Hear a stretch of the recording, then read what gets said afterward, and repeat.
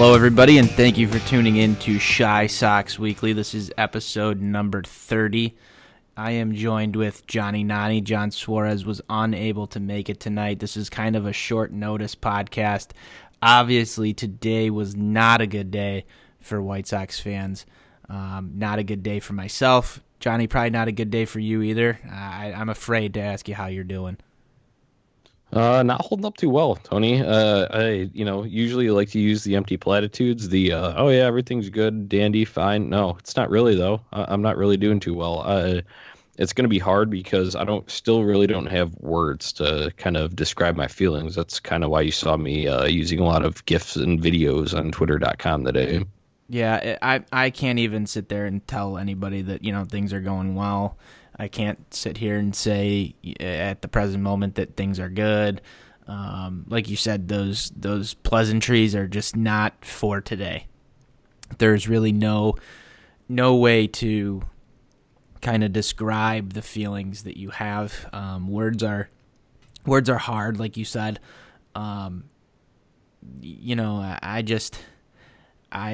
I can't even really describe what this feels like because we really haven't been there. I think one of the most comparable moments might be when the Sox were rumored around Cespedes a few years back during the offseason, and they failed to convert there. Today, guys, we failed to convert on a franchise-changing free agent, and what ensued afterwards was more or less almost, to me, more demoralizing than actually failing to convert on the free agent. We're going to get into that in a little bit of depth here, but the specifics here, guys. Manny Machado signed a 10-year, $300 million deal with the San Diego Padres, who earlier in this offseason, there's the beer crack 'em Nani, could not even be rumored to be interested in Manny Machado. They gave him an opt-out after the 5th year. The White Sox offered him an 8-year, $250 million deal with a vesting option for the 7th and 8th years. And those came with a 550 at-bat in the previous season. I don't even know what the word is here for it, but those were the requirements in order for it to vest, with the ability for him to make up to $350 million. What we saw today was Kenny Williams and Rick Hahn just absolutely get fleeced by Lozano and the Machado camp when it came to the negotiating table. They just didn't bring what they needed, and I said it on Twitter. I'm going to give my first little rant here on this, was why they thought that not guaranteeing Manny Machado $300 million was going to be sufficient. Johnny, that was the asking price for the top talent this offseason in Bryce Harper and Manny Machado, and you didn't even come close to that in guaranteed money. $50 million is a lot. $50 million is a pretty significant gap when it comes to talking about guaranteed money on a contract. I know there's some year differences there. There's some AAV differences. The Sox would have been a little bit higher, but $300 million was that golden number, and that's all it would have took for the White Sox organization to be talking today about one of the best players that could have been in franchise history, one of the top free agent signings that we could have had, and we don't have him here, and we're sitting on the outside looking in. Johnny, I got to hand the mic over to you because I need to take a few sips of my beer here because I'm losing it. Yeah, so you could mention the specifics there, the $300 million guaranteed. That when you go back and think about the beginning of this offseason, we knew this was going to be huge. These two guys, Manny Machado, Bryce Harper, everyone knew these guys were going to be gunning for record deals. And Manny Machado, when he signed today, it was a record deal. And you know what? Bryce Harper will probably break it in the coming weeks because I'm assuming he'll get more. So they knew that it was going to be this high. They knew it was going to be I just can't wrap my mind around how they can not fully understand that these guys, the age that they are right now, the level of talent that each of them have, the level of production that they have brought in the past, and their prime years are still right in front of them. How can you not convert on that? And at least, what was the point of the meeting then? Machado did his little tour, went and saw the White Sox, the Phillies, he met with the Yankees, did that whole tour, didn't meet with the Padres till later. They came in and snatched him up. But when he does this, how do you not sit down there and really hammer away at it? Like, what is it going to take? That was one of my things. What, like, you get down to the bottom of it. What's it going to take? And then even if obviously he's still going to explore his options, which of course he should, but he's going to explore his options. So you just keep tabs on it. Keep tabs on the other offers that are going out. I don't know how secret the information is, but still, you got to have your finger on the pulse there and realize what these other teams are willing to offer. And what kind of gets me about this is, sure, it's disappointing the fact in of itself that we didn't get him, but all of the hysteria that ensued after as a result of both Kenny Williams and Rick Hahn addressing the media. I know we've got some bullet points here in our topic sheet that we're going to get to in specific, but it was really not handled PR well. Afterward, it was a mess. It was a mess on Twitter. It was a mess for the fans. I would say it's a mess from the White Sox organization. The White Sox Twitter has been quite usually day 2 of full squad workouts. They'd be posting videos like, they did that throughout the day yesterday. Oh, Yohan's back, Abreu's back, such and such, and whatever. Everyone's excited to see that. Then today, they go dormant. That was probably the smartest, move of anyone. Whoever runs the social media there, to just stay the hell quiet. Whereas Kenny Williams had to go and talk 10 minutes after these reports came out. So there's my little opening rant, I guess you will. We're gonna have plenty more to come here, but you want to try and dive into these Kenny Williams comments? Have you lubricated enough over there, Tony? Yeah. So the Kenny Williams comments are really my starting point into what a mess this actually was. And like you said, you brought up that Kenny started speaking almost immediately after some of these rumors were reported on Twitter. Nothing was even official at this point in time before Kenny started opening his mouth.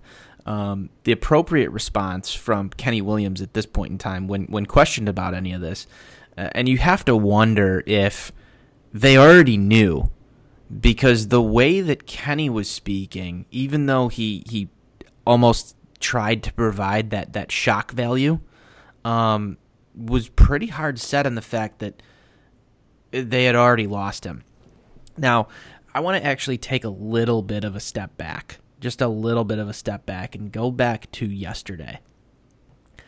The reports out of spring training, Johnny, were that Yoan Moncada was being moved over to third base. And what did we hear come out of The Athletic and James Fagan was this does not take them out of the Machado running. Now, there was a reported meeting between the White Sox and the Machado camp last night where I believe it was Bruce Levine and even I think Bob Nightingale had reported that the Sox had upped their offer.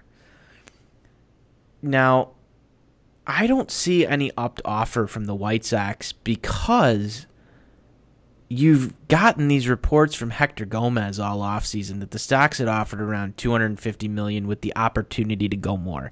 And the opportunity to go more is obviously these vesting options.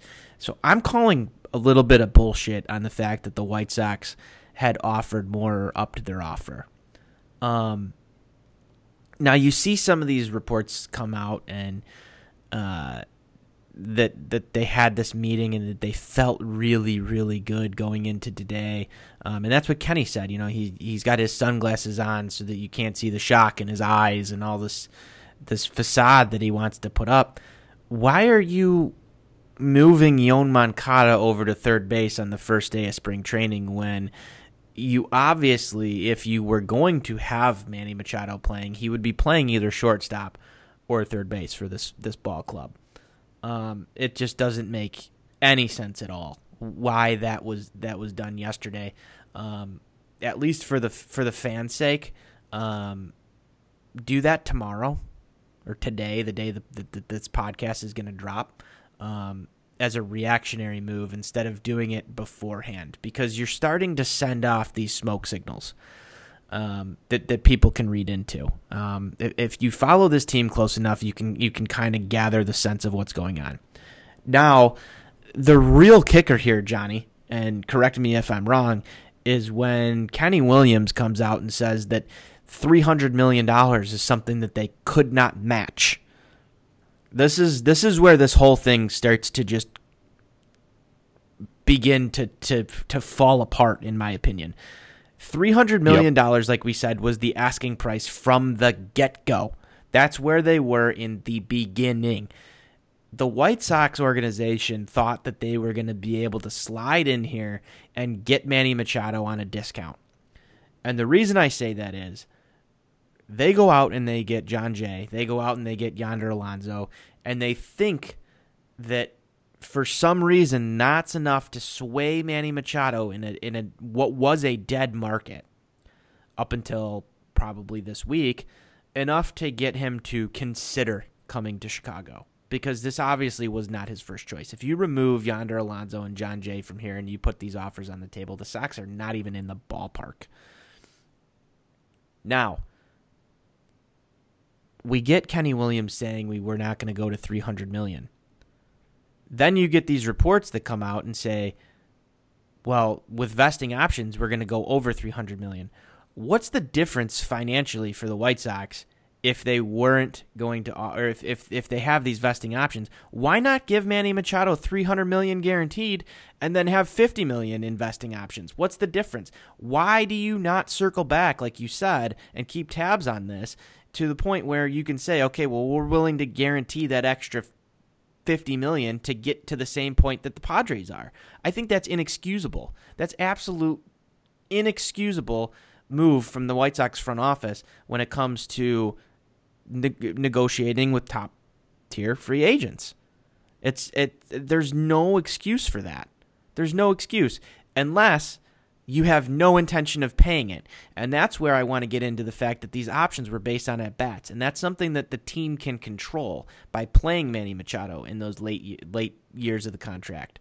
Because all it takes is benching him a few games and he loses out on that money. So if you didn't intend on paying him that full value of that contract, then you only intended on paying him $250 million. And correct me if I'm wrong there, Johnny. That's what it reeks of.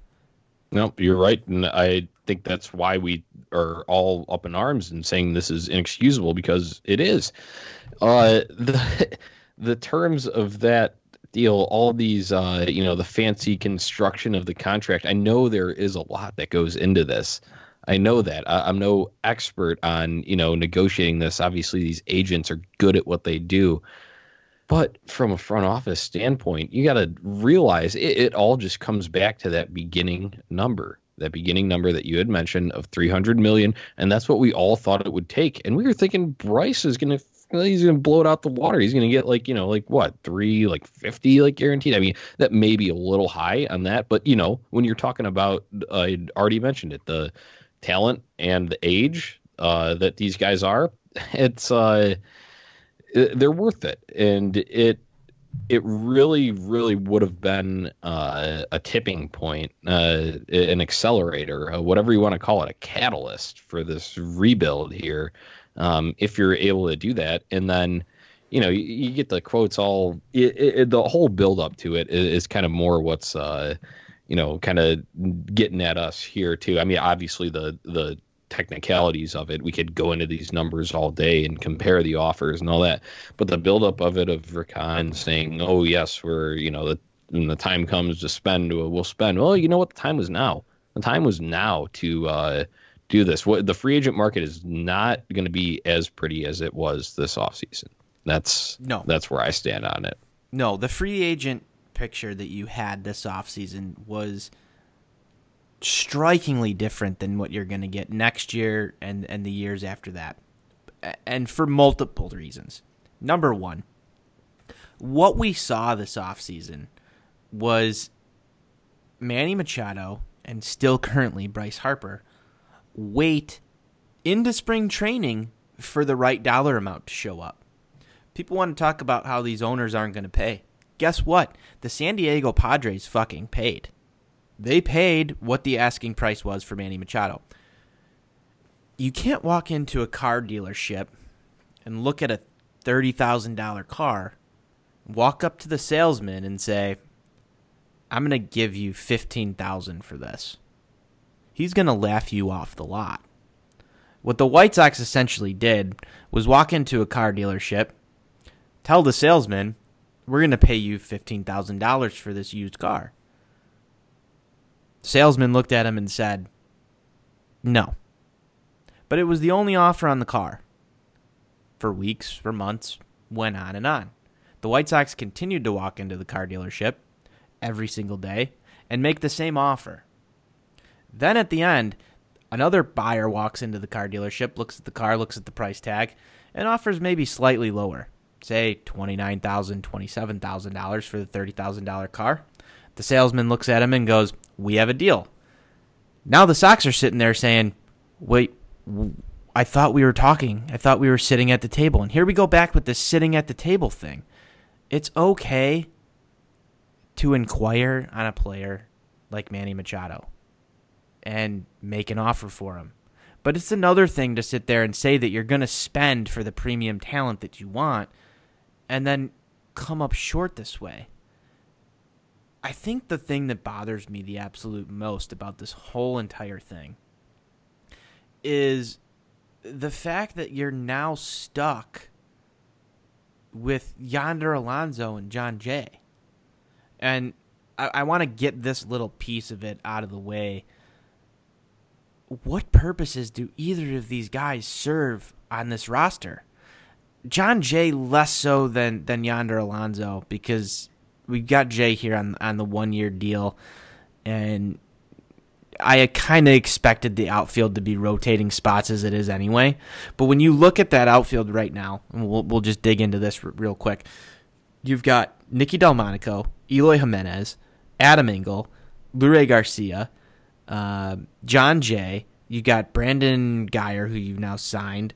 Who else we got in there, Johnny? We got a few other options in there. Eloy, if you didn't say him. I think I mentioned him second, but okay. Daniel Palka, he's another one. You've got all these guys vying for at bats. How many outfielders do you want to bring into the fold here? How many outfielders do you want to bring on to this team to have them compete for at bats when all we've talked about all last year was how much depth we have in the minor leagues and guys that are going to be outfield studs? You know? Like, why are we continuing to add outfielders to the fold here? Depth is great, but mediocre depth is not great. It's a problem, especially on a rebuilding team. You can't have 10 guys vying for 3 outfield spots and have half of them on contract that are on the ends of the ropes here, and the other half of them be guys who are mediocre. I mean, we're not even talking about what we saw last year with like the Ryan Cordells of the world. Some of these guys who you just want to kind of see what they have, and maybe they pan out. The outfield's a mess. Outside of Eloy Jimenez, the outfield's a mess. Then we go and we add Yonder Alonso, who essentially is almost a lesser version of a Jose Abreu, who's going to eat up the DH spot from guys like, again, Daniel Palka, who deserve a chance to get 500-plus plate appearances this year. Why on God's green earth do we need to roll Yonder Alonso out almost every game this year? There's no reason for it. Sox fans are not going to want to sit through a whole season of watching Yonder Alonso, the brother-in-law of Manny Machado, eat up plate appearances from who was basically one of their sole heroes last year in Daniel Palka. I mean, do we really want to see Daniel Palka on the bench while we watch Yonder Alonso play? I mean, that's going to be one of those things like, still having remnants from your ex laying around in your house. I mean, that's just, it's not pleasant. It doesn't serve a good purpose here. And I put that on Rick Hahn. If you really didn't have the confidence that you were going to land Manny Machado, you shouldn't have made some of these moves. Yeah. So, I always thought that, as he's getting creative, he's doing what he can to make it a more attractive destination with those acquisitions. And if you land them, then yeah, sure, it's great. You figure out what to do with them. The reality of it is when you're talking about the nitty gritty of those outfield spots and those, DH days, it's really going to be tough to manage. I don't envy Rick Renneria in that situation. I mean, it sucks because you can't really bench Alonso all that much. He's already, he's decent. He's not a bad baseball player. He's decent, so they're going to trot him out there. But like you said, you would probably rather see those at bats, repetitions, go to Daniel Palka. And then the outfield, a mess is, I think, an understatement. I'm honestly, I don't want to sound like I have it out for one guy, but if there's one guy that can get thrown out of that mix, that kind of makes things easier. It's Nicky Delmonico. That way, he's not taking up any DH, anything like that. I like that's the only way that I think that clears things up, and that doesn't even clear it up completely. Obviously, you still got to figure out where they're going to play. Is John Jay a center fielder? Doubtful. So he's in right, but then what do you do with Polka if Eloy is going to be playing left? You still got Adam Engel there. There's Lurie Garcia, although he is a utility man. It's a mess is, I think, an understatement. I'd say it's a sopping wet, sewage spill in the outfield. I was trying to think of a better term to describe it, but how do you mop that up? How do you? Like I said, Nicky Delmonico gone, but then there's going to be the advocates that they love Nicky and they still think he has the power. They think he can do what he did in his first 2017 year, and he was injury ridden last year, so it's like they're probably still going to run him out there and get him some reps to see if that 2017 Nicky Delmonico is going to show up. And I highly doubt that. So, yeah, this kind of leaves us with a mess here with those guys that we had signed trying to entice Machado, tying back into that topic that, got us rolling here. Here is the most disappointing part to all of this. The most absolute disappointing part to all of this. And here comes the rant because I can't hold it back any longer. The AL Central is a goddamn mess right now. The AL Central is there for the taking. You have the number 3, top 3 prospect in Eloy Jimenez about to come up. You've got Jose Abreu, who is a above average first baseman in the AL Central. You've got a pretty damn good bullpen for right now for what it's worth. You've got a top-tier farm system that's going to feed this team, hopefully, throughout the next 5 years. Barring injuries. We'll get on that. We'll get on that in a minute. You've set yourself up for this, and Rick Hahn is not an idiot. We know he's not an idiot for all intents and purposes. He started this rebuild the right way. And he was given pretty much a very easy way to start the rebuild. Did he trade for all the right guys? Maybe, maybe not. That's for another podcast to debate. But you set yourself up for this offseason. They've even said it themselves that they were targeting this offseason and potentially next offseason as your targets to spend. You look at this team's payroll. You look at the landscape of the AL Central. And 2019 could have been a playoff year for this team. 2019 could have been the start of something special. And not to say that it's not going to be, but you've now diminished your chances of that happening. You've diminished your chances for making the playoffs for the first time in 10 years. You've diminished the chances of your team making the playoffs next year, the year after that, and the year after that. And on top of that, you also today, with the misconstrued comments of Kenny Williams and Rick Hahn, who came out and said, well, we will spend, we don't have a hard cap on anything. That was the Rick Hahn comment. From Kenny Williams to Rick Hahn to Rick Renteria today, all three of these guys looked like they were on complete separate pages.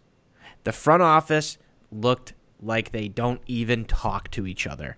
And that's bothersome. Might be even messier than the outfield. They looked messier than that outfield that they have right now. And maybe the reason they have a messy outfield is because they don't communicate with each other. If Kenny Williams still has his hand in the pot when all this free agent talk and trades are being made and he's the one really calling the shots, well then guess what? Put Kenny Williams back in the GM role so we can fire at him instead of Rick Hahn. If it's Rick Hahn who's making the moves, he's the one who deserves the credit, but he also deserves all the criticism. This front office doesn't know its head from its ass right now. There's obvious miscommunication going on because Kenny Williams doesn't come talk to the media and say the stuff that he does if that's not what he is a firm believer of. In the workplace, it looks really bad when somebody says something and their boss says something else. That's a really big red flag that's held up right there. I mean, it's waving. This flag is the size of the fucking Sears Tower. Hey, something's wrong here. And I don't think that got enough focus today at the fact that these guys are not on the same page. When you have the president of baseball operations saying you couldn't match $300 million, that doesn't scream to me that you're going to come sign Bryce Harper next. That doesn't scream to me that you're going to be in on Nolan Arenado next year or Chris Sale or any of these other top-tier free agents, especially when the guy who works for the guy says that, we don't have a hard spending limit, but yet his boss says that they do. That doesn't fly. That doesn't look good. One of the things that really strikes here, when you look at the offers that the Padres gave versus the offers that the White Sox gave, the Sox tried to get creative in landing Manny Machado. The Padres didn't get creative. They gave him exactly what he wanted. If the Sox weren't going to give Manny Machado exactly what he wanted, why do you think that they're going to go give Bryce Harper exactly what he wants? Or Nolan Arenado what he wants? Or Chris Sale, when he's a free agent, what he wants? Or any of these other guys? They had plenty of opportunity this offseason to go sign other free agents. They had plenty of opportunity to go after a guy like DJ LeMahieu. If you were going to move Yoan Moncada over to third base and leave second base open, you had the chance to go sign a guy. I'm sick and tired of hearing about how Nick Madrigal is going to be the answer there. Yolmer Sanchez shouldn't be keeping spots warm for Nick Madrigal. This AL Central right now, wrapping this back to what I was saying before, this AL Central right now is theirs for the taking. And they completely punted on it. And the thing that's really bothersome is you look at what the Phillies have done, you look at what the Padres have done, you look at what some of these other organizations around Major League Baseball have done, they've set themselves up for the 2020 seasons. They've set themselves up for success. What have the Sox done besides gather a bunch of prospects to set themselves up for success? There's been nothing that they've done. There's been nothing that they've done to show that they want to be a playoff team to this point. Making an offer to Manny Machado and not converting on it, at the end of the day, is a loss. Because Absolutely. Your team has not improved. Your team hasn't improved. You've done nothing to show that you want to be competitive next year. Or this year, for that matter. When you have literally the chance to make the playoffs this year.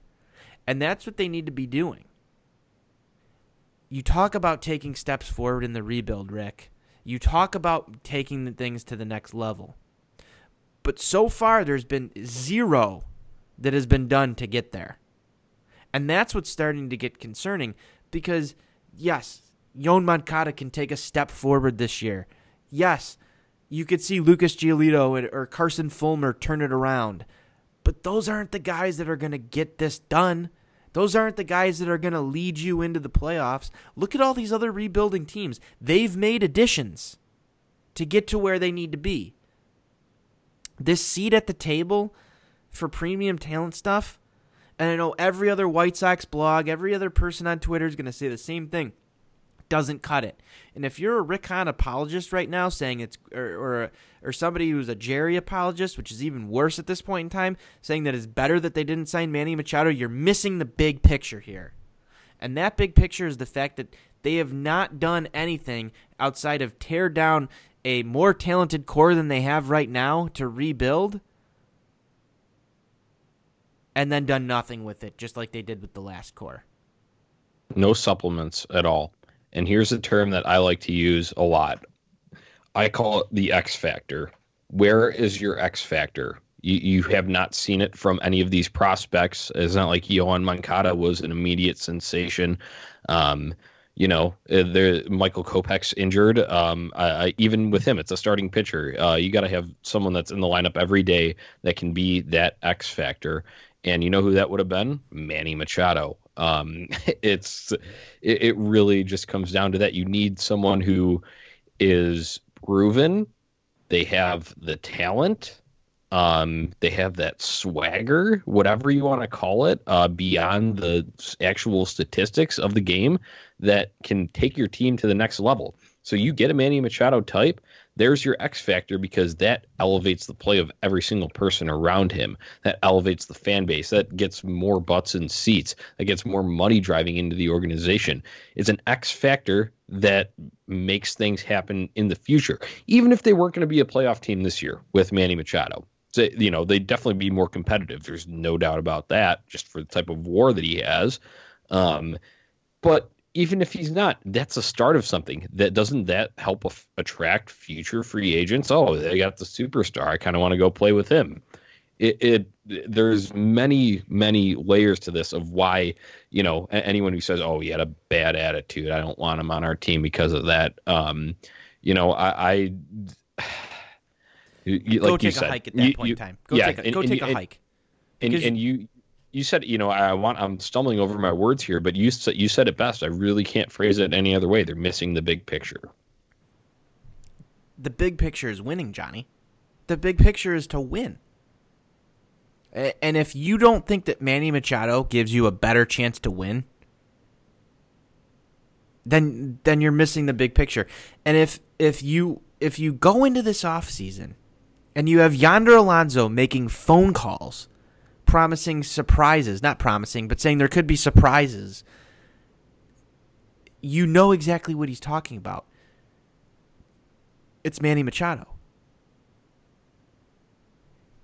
I want to go back a little bit to the beginning of this offseason when more of the rumors centered around Bryce Harper and quickly all of a sudden just turned to Manny Machado. You've done a lot of harm today, especially for your future negotiations with any free agents. There is irreparable damage to this franchise that was done today when Kenny Williams opened his mouth. Saying that you could not get to the $300 million and then have Ken Rosenthal come out with his, well, the offer said that they could have gone to 350. What are you talking about? What are you talking about? Because you obviously knew, like I said earlier, you obviously knew that you were going to try and play games with Manny Machado in the last years of his contract. We've seen them already try and play games with Eloy Jimenez. When those offers are laid out by Manny Machado's agent, here's the Padres. 10 years, $300 million. Exactly what we asked for going into the offseason, Manny. Here's the offer from the White Sox. $250 with some vesting. You play the role of Manny Machado here, Johnny. I'm Dan. So we've got the White Sox organization. They really want you. You've got your brother-in-law there. We've got one of your good friends there from Miami, John Jay. They're offering you the chance to make $350 million. It's a little bit higher AAV. It's only 8 years. You're getting a little bit less guaranteed. Let's look at what they've done in the past year. Let's look at their track record versus the San Diego Padres. The Padres look like they've got some guaranteed money here for you. And the White Sox currently, the farm system is maybe slightly less talented than what the Padres are offering. So the Padres check off a little better when it comes to long-term competitiveness.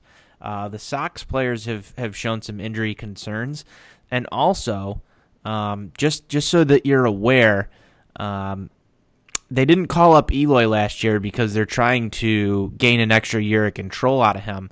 It raises a little bit of concerns about those last years that you have on your contract here. I wouldn't put it out of the realm of possibility that they may try and play some games with you so that they don't have to pay you that extra $100 million.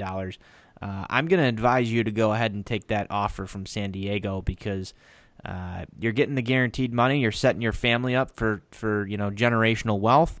You're going to see that extra $50 million guaranteed. You're not going to have to. You're not going to have to even stay healthy. If something were to happen to you, this is going to set your family up better in the long run. What do you have to say to that? Padres done. I would be willing to bet that's exactly how that conversation went down. And the fact of the matter is, the White Sox were not in a position to offer him anything like that because of that exact reason. You now look at this track record that the White Sox have set for themselves. Eloy Jimenez number 1, Manny Machado number 2, trying to play games at the end of that contract with him. What top tier talent free agent's going to want to come here unless you literally say no opt outs or you get an opt out in the deal now, and we're going to give you guaranteed money. I didn't even get into the opt out in that. The Padres gave him an opt out at 5 years. And the Sox came out and said, we don't believe in opt-outs.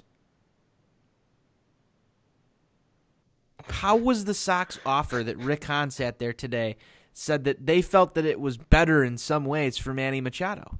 I don't see anywhere in that offer that's better for Manny Machado than what the Padres offered him.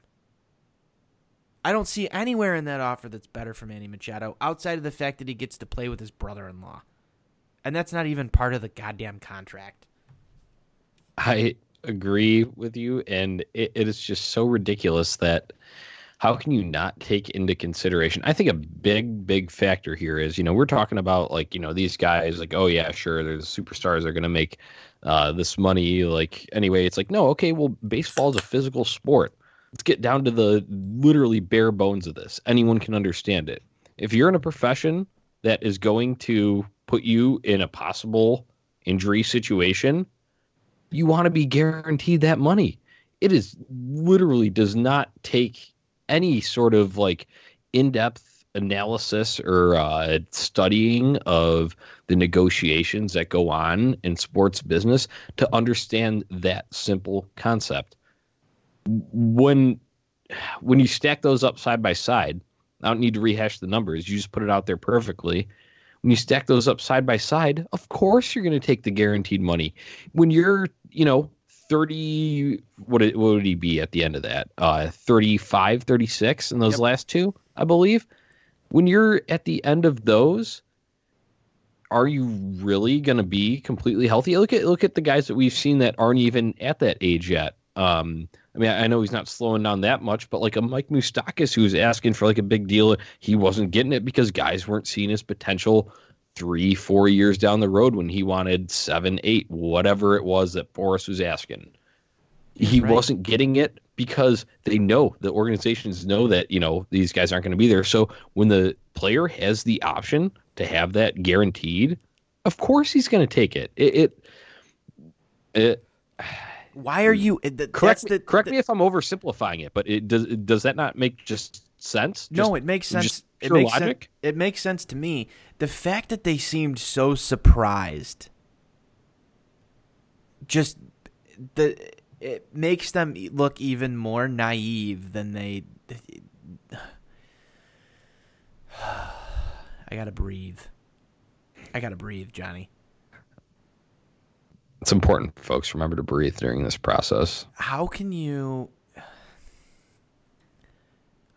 expect the fans to believe you that you thought that you had the better offer on the table because you offered him the chance to make a little bit more money on the back end of a contract that you yourselves as the organization are in complete control over.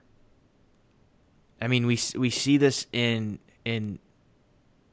every different major sports organization, whether it be in football, baseball, hockey, whatever you have it. What player in their right mind wants to put their financial earnings in the hands of the front office of any organization? It's a bad deal for the player. At bats are easily controlled by the front office. That's as simple as calling down to the manager and saying, "Guess who's not playing today? Manny's not playing today. He thinks he's going to earn this extra $50 million this year? Fuck him. Sit him on the bench today." Because the fact of the matter is, in year 7, 8 of that deal, the Sox don't know how competitive they're going to be. The Sox have no clue how competitive they're going to be 7 years from now. This deal was not about year 7 and 8. It may have been about year 5 and 6, but it was not about year 7 and 8. And guess what? For the Padres, it's not about years 9 and 10. It's about winning a championship in 2021, 2020. As soon as possible. As soon as possible. Flags fly forever. If you were able to sign Manny Machado and get yourself a World Series win in 2020, 2021, 2022, do you really care what Manny Machado's doing in year 6 or 7 of that deal? Probably, because you're pissed off now. But guess what? This is sports. This is about winning. This is about getting your team a championship. This is what the Sox organization has promised when they went on this whole rebuild. Sustained success. Sustained success.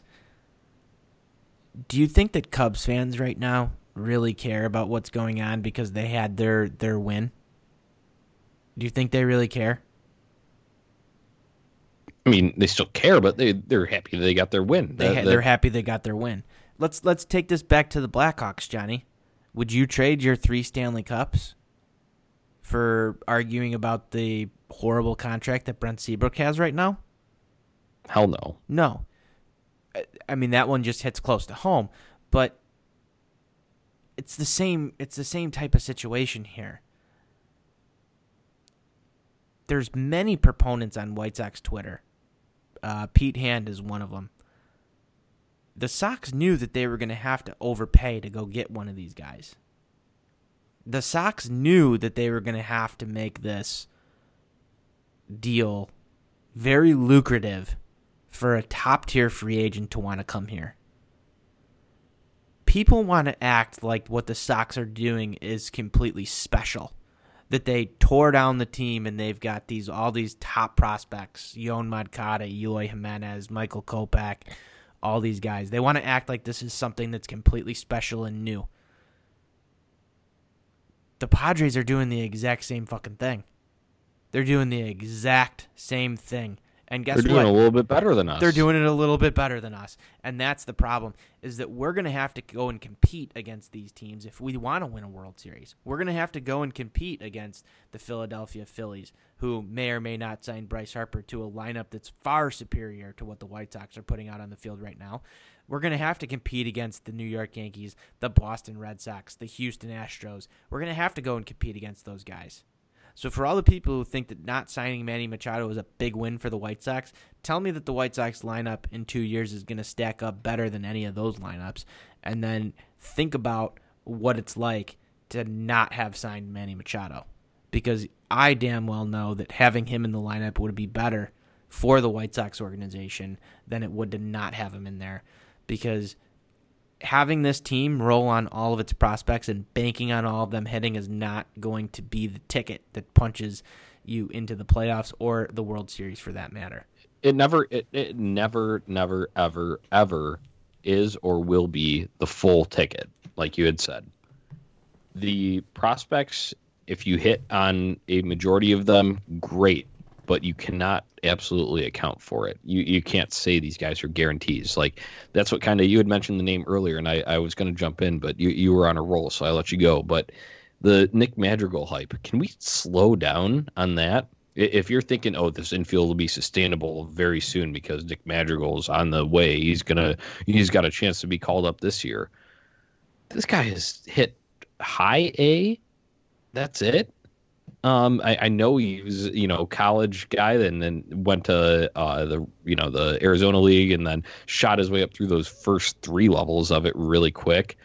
But that, I don't think that's sustainable. The power is not there for as fast as he is. He doesn't steal bases.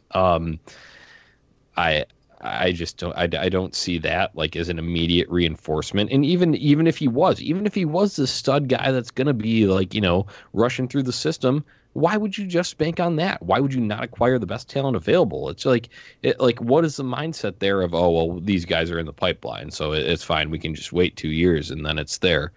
It's like, no, all right. So if these guys are that good and they're like coming up and whatever, forcing the issue as you say, but you still have like a superstar in that infield that's taking up a spot, say Machado's at third and then Moncada's still playing second, his natural position, then you trade that guy. You trade that guy for as max value as you can and get another piece that'll help you win now.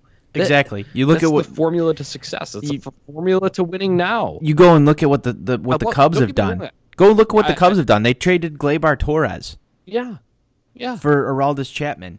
And you go. I love the prospect pool, but that's also a means of leverage where you can trade. You can trade from your strength. Then you have talent in your farm system. The Cubs basically depleted their farm system, but I don't know if they would give that up for Oh no, we still had Gleyber Torres, so we didn't win the World Series because we had a most dominant closer in the league that year. They traded Eloy Jimenez for Jose Quintana. I mean, I come back to this like that one. That one may be a little bit of a win on our side there. But, it's a win on our side, but the principle, yes. The principle of it is the reason they made that deal was to go and try and win another championship. And as of right now, I don't even see the Sox remotely close to trying to move somebody that they may regret to go get another championship. Yeah, no. Yes, Rick Hahn was burned on the Tatis deal, but I mean, we're so far removed from that, and I wonder if that deal comes back to haunt us in another way. I wonder if Rick Hahn will even pull the trigger to go make this team better because he doesn't want to get burned in the same way that he got burned on the Tatis deal. That's a good point to bring up. That move could have ramifications further down the road. I'm more worried about that than giving up Fernando Tatis in the first place because you take that, and now Rick Hahn has a track record of feeling that remorse. The guy sat there and said that he's a jackass for making that trade. I know Sox fans want to go rip on that trade all the time, but do you really want your GM, if we're in a playoff push in 2 years from now, do we really want Rick Hahn going back and going, I made this trade a few years back, and it was really bad, so I'm not going to take the chance to move Blake Rutherford for somebody. I'm going to tell you this right now. That's not the mindset that I want Rick Hahn in. I want him taking chances to go get those finishing pieces. That's a great point you bring up, and it is, you know what, I really had not considered it to that extent too much because I generally like to avoid the Tatis thing because that was, when he was so young, and I just don't think there was enough, to know. You didn't know as much about him as obviously you do now since he's been shooting up through the system with the Padres and just tearing it up. But that really does leave ramifications not just for the team itself, but for the GM in his mind. It literally just his decision-making process. We're getting the thinker mode out in Shy Sox Weekly this week. There's a lot to think about. There's a lot to consider, but that is one thing that it's a matter of being elite. Is there's the joke about, is Joe Flacco an elite quarterback? Like that's like a running joke among Twitter and what have you. But is this front office elite? Do they have what it takes to make this team elite? No, if you look at the track record, not right now. No, there is track record. Track record. Yeah, it's scary. That should scare some people. I mean, this move itself doesn't the physical, obviously you would love to have like the physical, ability of Machado on the field right now. Sure, of course, that would be great and controlled for the next, at least 5 years. Say if we would have given something like the Padres gave, that would be great in itself. But there's a lot of symbolic things that go into this, especially with this front office disconnect that happened afterward. The track record that you bring up, you can go back to that Eloy not calling him up last year. I don't know. We obviously weren't sitting in those. We weren't a fly on the wall in those discussions between Machado's camp and the White Sox front office or any other front office that they talked to. But damn well they probably brought up every aspect of everything when they were comparing, moves, whether it was between the White Sox and Machado's camp or just within Machado's camp itself.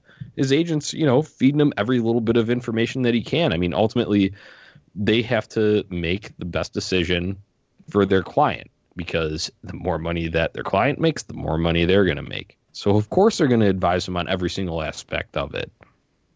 Yeah, this just, we keep circling here on some of these same topics. And it's troubling right now. It's very troubling. I think that's the best word for this. That you really look, if you really take a step back from some of the shiny things that we've seen. And there haven't really even been that many shiny things. Yoan Moncada coming up was great for a little while, and then the guy goes and strikes out 200 plus times. That's not good. You bring up Michael Kopech as kind of a good faith effort to the White Sox fans. And what happens? He goes, blows his arm out, needs Tommy John. Now he's out all year. You hold Eloy back from coming up, even when he goes and writes an article in the Players Tribune about how ready he is. And then you come up with this excuse that his defense isn't up to par, and he needs to work on that. And then you get the storm about how his camp might file a grievance against you. You look at Lucas Giolito, another top prospect who to this date hasn't panned out. You look at Carson Fulmer, your top draft pick in a year where you could have went with a few other guys who are now making impacts. Ian Happ went right behind him. Imagine that. Walker Buehler. Buehler went even later in that draft. Another name, another Vanderbilt guy. You look at some of these missed opportunities, and dare I say Jake Burger, for that matter, another number one pick who suffered an injury. These are all things that aren't really the White Sox fault, per se. But you have to look at this organization right now and say, really, nothing has panned out the way that you want it to. There is not a warm and fuzzy feeling around the White Sox right now. What are you grasping hope on right now as a White Sox fan? Because all offseason you were sold on the fact that this is a free agent class that you can go after. To this date, they've failed to convert on that as well. I'm not saying that the rebuild isn't going to pan out. I'm not saying that the Sox aren't going to make the playoffs because of this rebuild over the next 3-4 years. What I'm saying right now is that nothing has panned out the way that you want it to at this point. And there is no reason for anybody to believe that it's going to. Sorry Agreed. To be all downer, but there is no indication that anything is pointing up. Take it a little bit farther in the metaphor. You changed your goddamn field name to Guaranteed Rate with an arrow pointing down. There is no arrows pointing up in this organization at this moment. Nothing. You can look at... I was just going to cut in and say, you know what they're going to do now? They're going to go and hype the shit out of Eloy Jimenez. That's what they're going to do. That's all it's going to be leading up to it.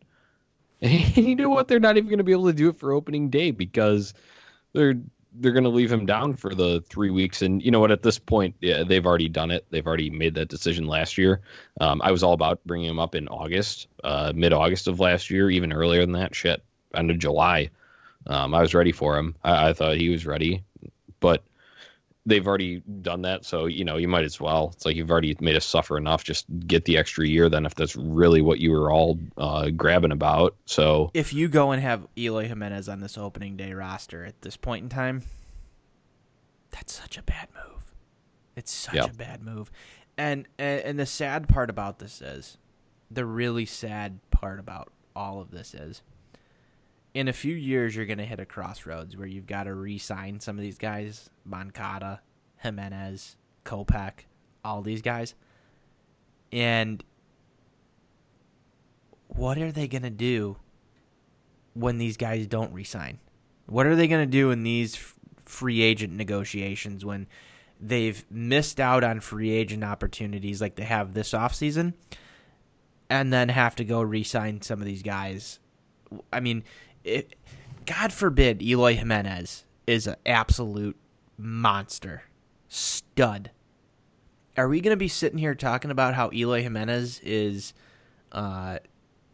leaving the White Sox in free agency and the Sox never converted during the Eloy Jimenez era? Is that something that any of us want to be talking about? We saw this tweet come out the other day. I posted it in the Shy Sox Weekly group chat. And you go back and you look at the Marlins outfield. Do you remember that one? Mm-hmm. And you're like, God damn, how did they not win with that outfield? You had Stanton, you had Yelich. Ozuna as well. Look at what we have coming. Robert, Jimenez, insert Blake Rutherford. Basabe, if he ever gets healthy.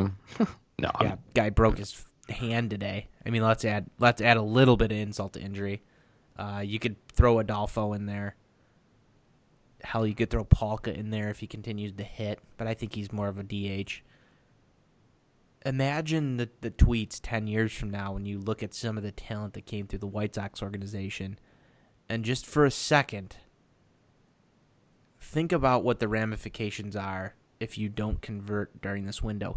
And I think that's what we have to go back to, is that the window is open now. The window opened this year. And you're burning this year in the window. Granted, Michael Kopech's not with us.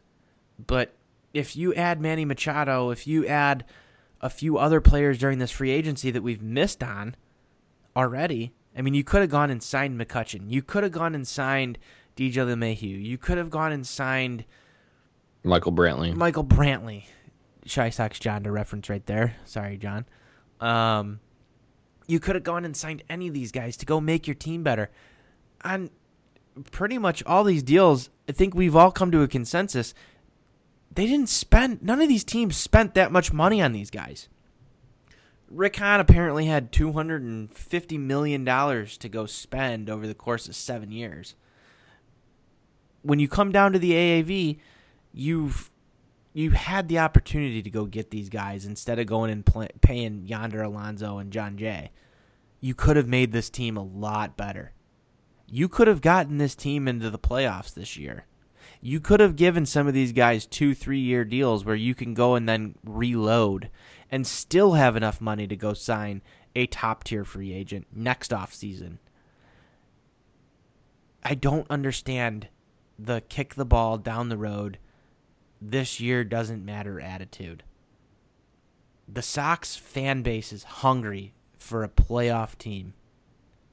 Hungrier than they've ever been. And there's no excuse for punting on a team that has some of these guys like Yoan Moncada, like Jose Abreu, like Tim Anderson, who can play essential roles on a team that's good. There's just no excuse. Because what we're going to end up with is the 2012 through 2016 White Sox all over again. It just has the writing on the wall if something doesn't change.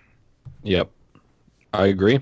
It's that tweet that I'm still kind of, you know, it's stuck in my mind. The Stanton, Yelich, Ozuna outfield of the Marlins. And what did I say, Tony, when I responded? I said, well, they didn't have shit around them to help. Yeah. And whoa. Now that was last maybe Saturday when we were talking about that. And now that it's come to, this point, and it gets to this realization that it's not just about the one player. That's what we want to key in. It's not that Manny Machado, not getting Manny Machado means that they won't, add additional pieces around these guys in the future. I'm not saying that. It doesn't mean it. But like you had said, the writing is on the walls where you get that kind of eerie sense of it very well could. It very well could. They didn't capitalize on that with a great load of players there. Abreu, when he was even younger and still tearing it up. Eaton, you had Quintana, Sale. So, your rotation had at least two bona fide studs, whereas now we can only look at one, and that's Carlos Rodon if he stays healthy and consistent. That's another issue that's been with him, a number 3 draft pick. So, I could go down a rabbit hole on any of these things that could go wrong here, but it really is a major fear that they could not surround this group of prospects that could pan out with enough talent. The front office just doesn't have the mindset to do it. They haven't made the savvy moves to whatever it may be. They're not willing to, like, you just circle back again. We've been doing plenty of circling back, but I'll do it again. Hahn is afraid to trade one of these top prospects. The fear that they'll, pan out and we'll get a James Shields back because, I don't want to, be labeled, by myself a jackass again for making this move. But then it costs you a window of contention. It's scary. It's a scary situation right now. No, it really is, Johnny. And one of the things also that we need to realize here is that some of these other prospects are also a few years away. You talk about Robert, you talk about Nick Madrigal, and they can also really screw themselves by forcing some of these guys up, a la Gordon Beckham. Mm-hmm. And what I don't want to see is that happen. Now, signing guys like John Jay and bringing in Yonder Alonso's prevents some of that, so that's good in that regard.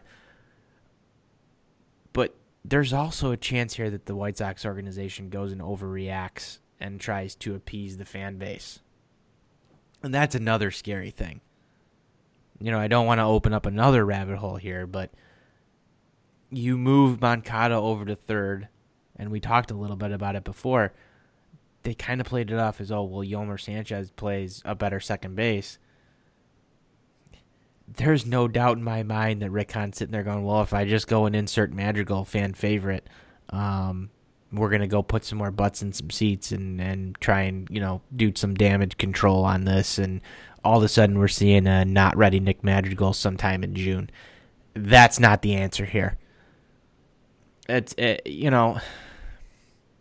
like to refute that really quick before you go on. Can I dispel if this ever somehow gets to anyone within the organization?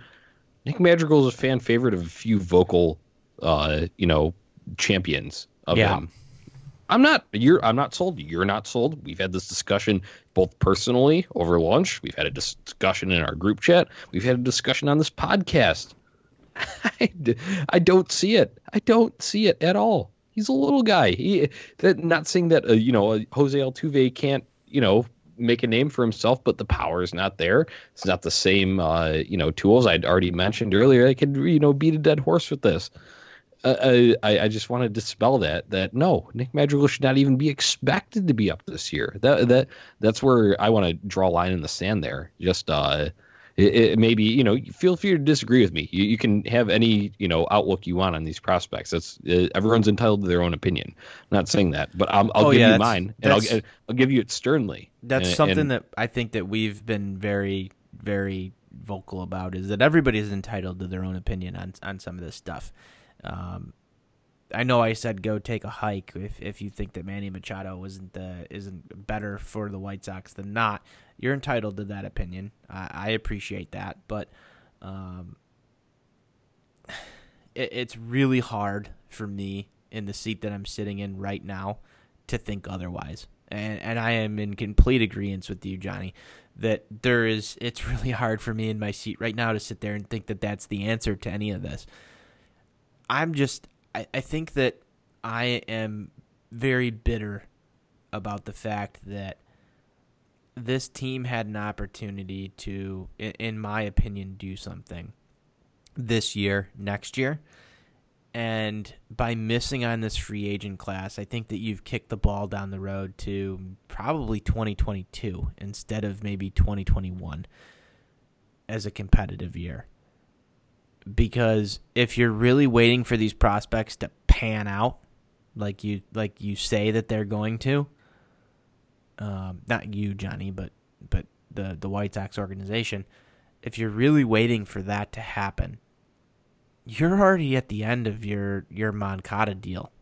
You're already nearing the end of Rodon. You're already you probably don't have Jose Abreu. You've got to insert something at first base. You're starting to open up some holes that also need to be filled. And it just seems like this ball's just going to get continuously kicked down the road. I know you have a number 3 draft pick this year, but I mean, when do we expect that guy to come in and compete? 2025? When's the last time a White Sox draft pick has ever panned out? I know we're still waiting on Collins, but exactly. Rodon, okay. Rodon, I guess you can still say is up in the air. But other than that, it's Chris Sale. That's the last time.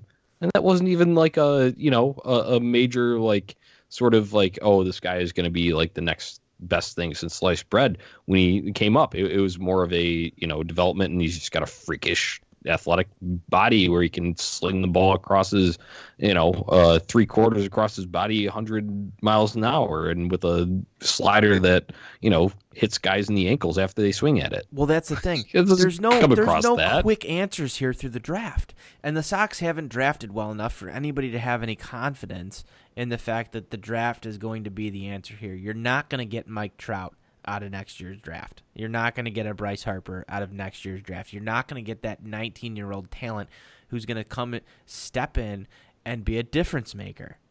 Your one chance at a difference maker on this roster, I think we touched on it, is Eloy Jimenez. That's your one chance at a difference maker. And you thought it was going to be Yoan Moncada. You thought it was going to be Michael Kopech.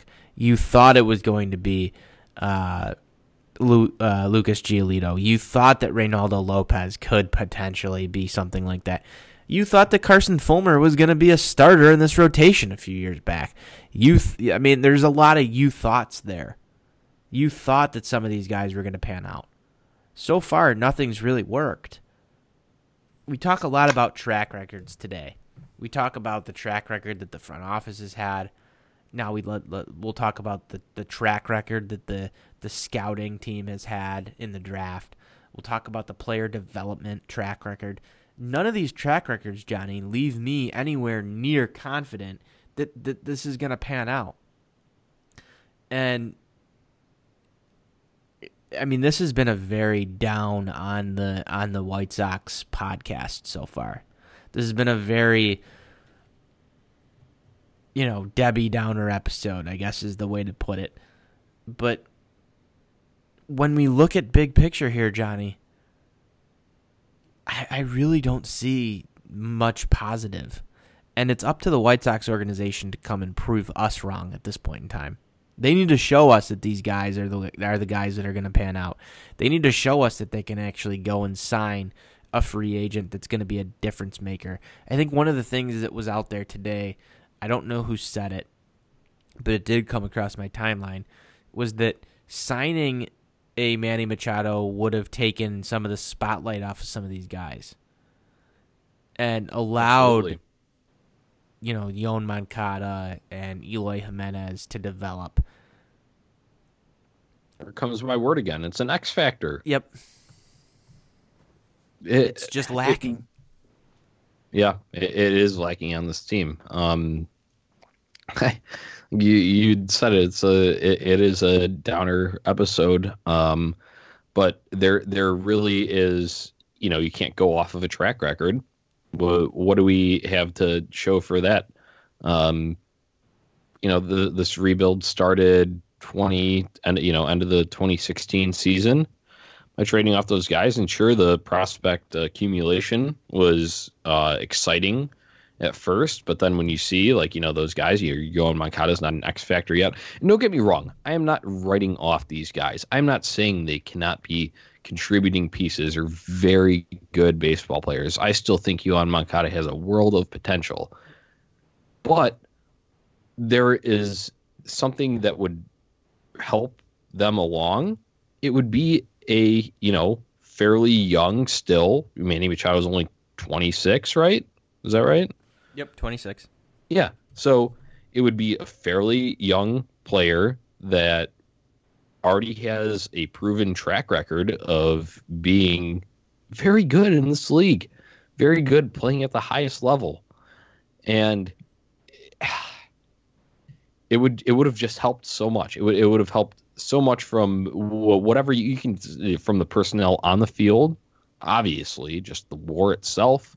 You're already gaining 3.5 wins with Manny Machado in the lineup. Okay, so there's that physical. If you're a stat guy, you want to attack that. Sure, there's that. You want to attack the mentality type. It takes the pressure off or relieves that, like you had said, off of some of these prospects, so they don't have to be the guy. It's great that everyone was excited for Yoan Moncada and Michael Kopech and everybody. Crowd got nice and riled up for each of their debuts and all of that. It's going to be the same way for Eloy coming up. But if there's another guy that is already established within that lineup, then maybe they'll appreciate the sentiment from the fans that they're finally here. They made it to the show, but they don't feel like they have to produce at the highest level immediately. Nobody's coming in being a Mike Trout or a Bryce Harper. Those are very, very, very few. And I just hope that's realized by the fan base that these prospects, sure, I'm not giving up on, there's very few that I could actually give up on. But I also, at the same time, don't think they're going to be the end-all be-all of this roster in the final stages of it when you're finally actually competing for a championship, for a division title, for playoff wins, for a World Series. Obviously, the ultimate goal, winning. So there needs to be more. There needs to be more, and this is the perfect chance to add more. And they blew it. They blew it plain and simple because we didn't even get to Bryce Harper yet. People talk about, what are the Sox going to make a big push at Bryce Harper? Well, if they weren't able to go over $300 million guaranteed for Manny Machado, no fucking way Bryce Harper would even consider it. No Wasn't way. he asking for $400 at the beginning of this? Weren't people projecting him to potentially land a $400 million deal? I think that was projections. I don't think that was actually okay. So let's set the bar at still. Harper. Let's set the bar for Harper at $325, $350. How are you going to go and compete with that? I mean, they sat there and they said that Bryce Harper was just enamored. not. I'll answer it for you right now. You're just not. No, you're not. I agree with that. You're not. It would be awesome if the White Sox organization did do that and learned from their mistakes. And that's the thing that we need to get to, is the fact that the Sox need to learn from their mistakes. They need to learn from what they've done wrong. They need to learn that this was not good enough. And are they going to? No, because what did you see today? Oh, this stings. This burns. We thought we had the best offer on the table. We're shocked by the fact that we took the other offer because we thought that our offer would have been better, viewed in his eyes because he had the chance to make more money coming here and all that. No. For all the reasons that we laid out earlier, it wasn't. The guaranteed money talks. Money talks, Johnny. Money talks. Money talks. And there has been no indication that the Sox want to show that they're serious players when it comes to the money. And it all goes back to the front office. It all goes back to Jerry Reinsdorf. It all goes back to this. I haven't been very vocal about, the Jerry's cheap aspect of all of this. But you have to take that into consideration here when you look at that offer that was presented to Manny Machado today. And you can rip it apart if you want to, but that was a cheap offer. It was a cheap offer when it comes to the fact that you did not guarantee him what he wanted. And you see how fast he accepted the offer today from the Padres when they guaranteed him the money. This could have been done in December if Jerry had opened the pocketbooks and said, $300 million guaranteed. This would be done and over with. My whole winter could have been completely different than waking up every damn morning, checking Twitter to see if there was anything that happened overnight. This winter could have been different because I probably would have gotten more sleep instead of staying up late at night searching for Ken Rosenthal tweets about Manny Machado, digging Reddit to see what's going on. All of these fake rumors that have come out from people on Twitter that have led me to believe that there's a chance. You start to drive yourself a little bit crazy. This could have been a completely different winter. And all it would have taken, apparently, was something that the White Sox were willing to offer, just not guaranteed. And that's, I think, the most disappointing part to this whole entire thing, is that we as White Sox fans got strung along for months on end with this false hope that they would at least circle back and match the offer that somebody else would. But the second that Machado's camp was offered the guaranteed money, they accepted the deal.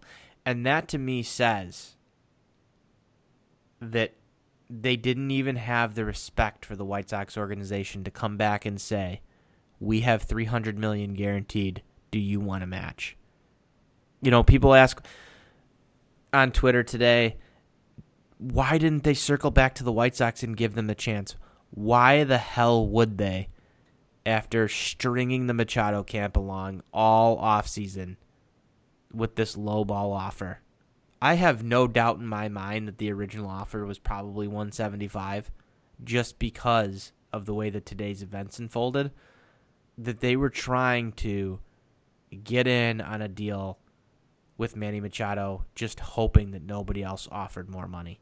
And that's sad to me. It's really fucking sad. So they really never had a seat at the table. I know that's a platitude that Rickon likes to tout. So they never really had a seat at the table. Rickon was just on his knees begging at the end of the table. You think that's accurate? I think that's absolutely accurate. I don't think that I think that they were probably the only offer out there, the only solid offer. And all it really took was it to get to this point for somebody to offer him the bare minimum of what he was asking. You come in at $300 million. I look at this as kind of a weird market because nothing really developed until now. That bar was set at $300 million, like we said, long before the offseason had even begun. And like I said in that car dealership metaphor, you come in at that offer, and when you have multiple buyers, even like let's look at this as a real estate transaction, Johnny. Here's a house for sale for $200,000.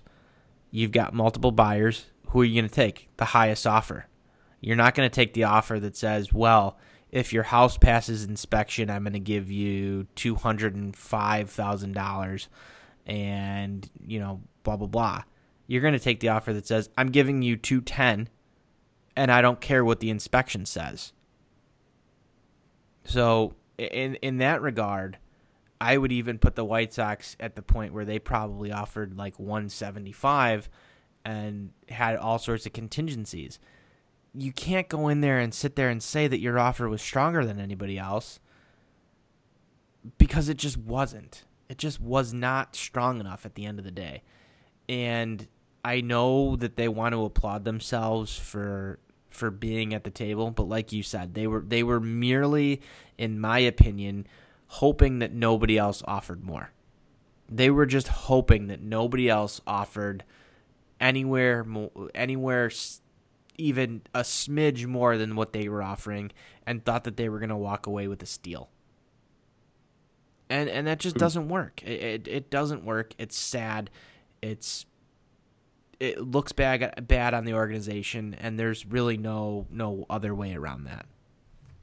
If you're trying to lowball one of these massive free agents, the big fish, as we like to call them, that's what they were referred to as all offseason. If you're trying to lowball these guys, what do you think? All right, imagine this free agency this year was a year off. Say that was next year.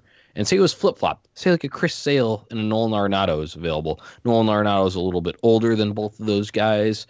Chris Sale is a pitcher, so, the everyday factor doesn't go into it. So you offer, less than with this.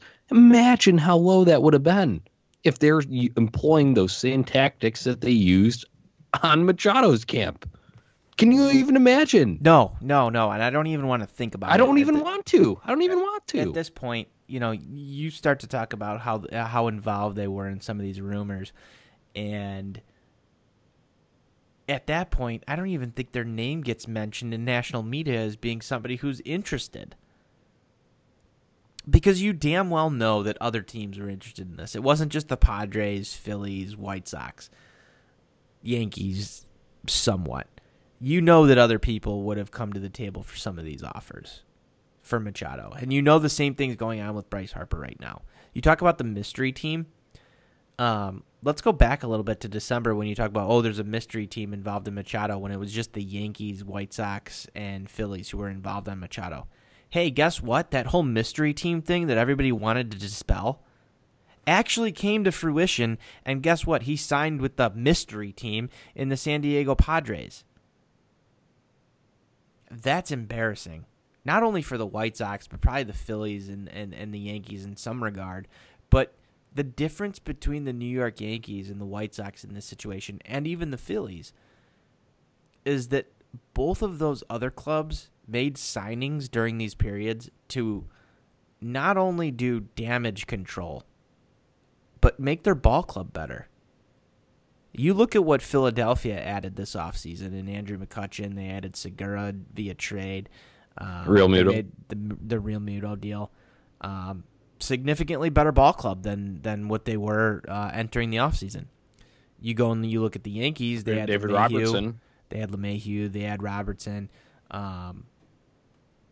You talk about some of this stuff, and they were making deals to make their ball club better. They were making deals that are going to make their ball club win. What were the White Sox doing during this time? Absolutely nothing besides Colome, who is a slight upgrade to an already depleted bullpen. That's a safe face move there if you really want to get down to it. Herrera, that's a high risk, high reward type deal that Rick Hahn's been known to do in the bullpen. You look at some of the track record there. We talk about track records. That's a Rick Hahn deal. That's a Rick Hahn special. You add McCann. That there's another block another young guy from coming up type deal. And then you add Alonso. There's another block some player move. They've done nothing to really get better. You add Nova, who's basically James Shields 2.0, not really going to help your ball club. They've made no improvements. They were banking on the fact that they were going to get a deal on top-end talent. That, to me, is just so disappointing. The organization has not taken any steps forward. They have not done anything to show faith in what they have. It's almost as if they don't believe in what they have on the field right now can be a competitive roster. And if I'm a player on the White Sox right now, that's disturbing to me as well. I'm sorry to say those words. It hurts to say that, but it's true. They haven't invested anything that's worthwhile that's going to make the team better. Yep, I don't want to completely detract from that, but I do want to walk back a little bit because I am a little bit of a believer in that bullpen, and I really like the Colome for Narvaez trade. You traded, you missed out on trading Avi Garcia at his highest value. You finally get to trade a guy like Omar Narvaez, one of the worst defensive catchers in the game, just finally caught fire offensively. So I can live with that. I do like Colome at the back of the bullpen. But other than that, Tony, like I said, I don't want to detract from it because other than that, I really do. I really think that, no real major improvements have been made. That when at the end of the day, when you look at the roster, it's a mess, first of all, for playing time, for, platooning, whatever you want to call it. It's an absolute mess there. And then it overall hasn't gotten that much better. It's very slightly, but no major improvements. No, I agree. That's exactly what I said there. Let's take a quick word from our sponsor here, and then we're going to close out this episode of Shy Sox Weekly. I know we're getting close to an hour and a half here, so let's take a quick word from our sponsor. We'll come back, close this out, and kind of wrap up our thoughts here on what the day brought us, and just close it out, Johnny. All right, let's go to break. All right, so we're back here on Shy Sox Weekly, episode 30, milestone episode for us. I know we haven't really touched on that. John Suarez not with us tonight. Unfortunately, he had to work. This was a short notice episode, like we said before. We'll get his reaction on all of this on our next episode, probably sometime next week. We're going to close it out here on Shy Sox Weekly. Just kind of recapping. This has been a pretty down episode. We're a little bit down on the rebuild, Johnny, with pretty good reason here. Any closing thoughts that we have for this week? We're already down, so I'm just going to kick us while we're down. There was a topic that I wanted to get to at the bottom of our topic sheet here that I think we briefly touched on in passing when talking about the rebuild, but that was in the heat of thoughts. So also along with that news, when Hahn was addressing the Machado to San Diego deal, he also announced in there that Luis Basabe is out 4 to 6 weeks with a broken bone in his left hand. So there's another outfield prospect that everyone was hopeful for. He's out 4 to 6 weeks. That sets the development back. You were hoping that I don't know exactly if he would have been one of those prime suspects for a late July, August, September recall whenever you wanted to. But it really is just another massive dose of salt in the wound, Tony. It really just he's a really talented kid, and you want to see some return on this Boston deal. When we traded Chris Sale, and you thought maybe this could be a glimmer of hope, one that you didn't really think because Moncada and Kopech were the headlines of it, and now he's injured, and that doesn't. I know it's not putting him out for the whole year. Don't be wrong. I know we're all kind of in this mindset that we're all down and out right now, but I know there's still the chance for that. But you saw Luis Robert getting injured early on last season. What that did to his season basically set him back a whole another year. Yeah, I'm getting a little bit sick of this injury bug that seems to plague the rebuild. You've seen it with Berger. You've seen it with Robert. Now you've seen it with Basabe. You've seen it with Dane Dunning. Some of these big names that come back in some of these trades have been plagued by the injury bug. And this was kind of like that little second slap in the face. Today probably would have been a bad day just to announce that Basabe had an injury. But coupled with the other news, I mean, it kind of gets buried. Development time for these guys is super important. It's super important. It's very important for these guys to get at-bats, especially in spring training. And I think that's what's most detrimental here is the fact that in spring training, you can put this guy up against some major league talent and kind of gauge where he's at. You don't really have the chance to do that during the year. He's facing minor league pitching outside of anybody on a rehab stint. I don't know, like you said, if he was kind of a target for a July call-up just based on the fact that the White Sox outfield, like we talked about earlier, is so damn crowded that you probably would not be able to even fit him in there, barring any deals or some of these guys getting DFA'd and moved off. But it's no good nonetheless because, spring training, like I said, was your baseline for this guy. Where's he going to end up? How does he fare against some of these, higher level pitchers? How does his defense play in a major league style game? Not that everybody's a major leaguer in some of these spring training games, but I mean, this is an important time of year. You've seen the lost development now in multiple pieces during this rebuild. And again, it just goes back to the fact that you can't rely on all of these prospects to pan out. A big one that I missed in there was Michael Kopech. A whole year of development off of Michael Kopech while we're burning an actual year of his contract. Not good. They just haven't been lucky. Not great, Bob. No, not great, Bob is a great way to put it. They have not been lucky.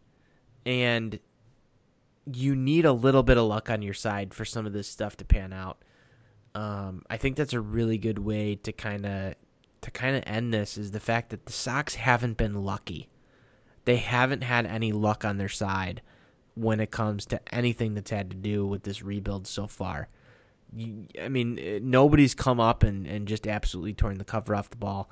Nobody's come up and been a dominant pitcher. They've been plagued with injuries. If you want to put the luck spin on the whole Machado thing, they didn't get lucky enough for somebody to not offer him what he wanted and us to walk away with a steal. And when you're relying on luck, man, it's just not good. The Sox need to get off the slot machine and start putting their money on something that's a sure bet. And I just don't see them getting off of the slot machine, and the slot machine's just so cold right now. You brought it back in perfectly there, Tony. I was going to say we could make that come full circle.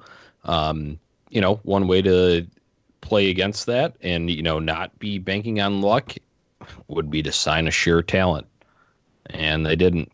They let it slip away from a team that came in and swiped it out from under them. It would be different.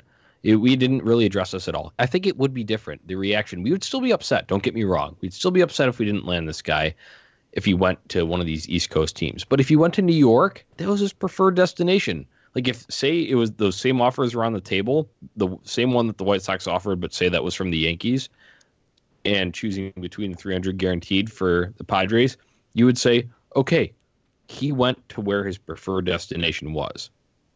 If he went to the Phillies, who probably would have paid more than the Padres actually did in guaranteed money because they had stupid money to spend, and I actually believe them when they say that because their front office doesn't seem like put their money where their mouth is. Yeah, exactly. They have. So I would have been like, okay, yes, sure, that sucks. I really wish we would have gotten him. I'd be upset.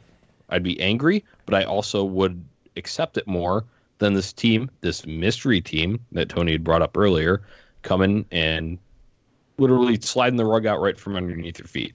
Yeah, and the real stinger here, Johnny, is the fact that when the Padres started to become involved in some of these talks, and I don't think either of us have brought this up, was the fact that all the reports said that Manny Machado didn't want to play on the West Coast.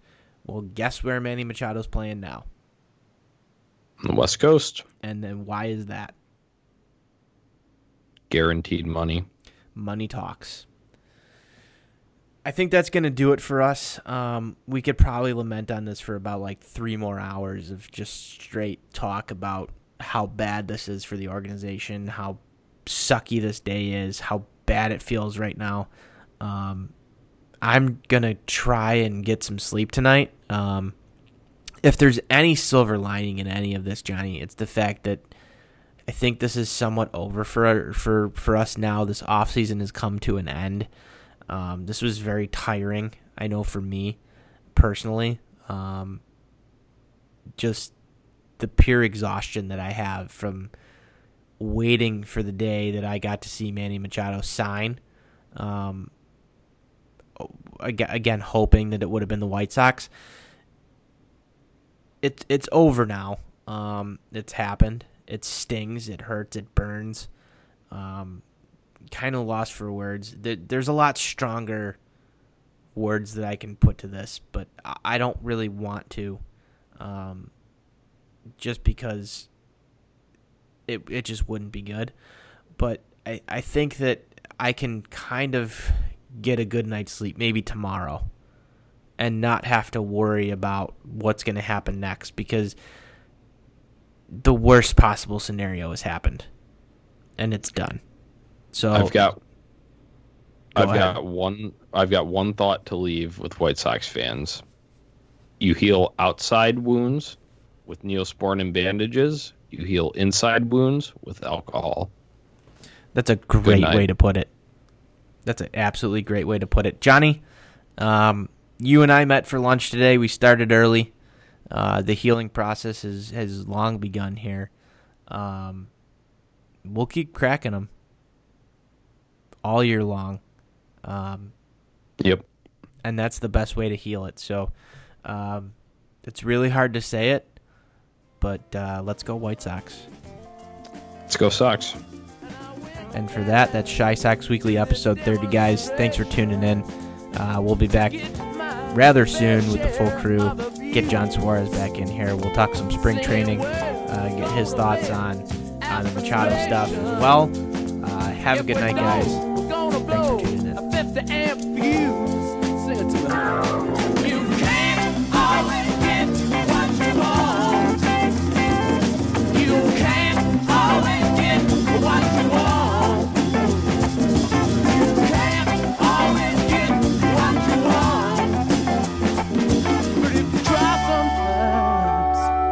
Just might find you get what you need.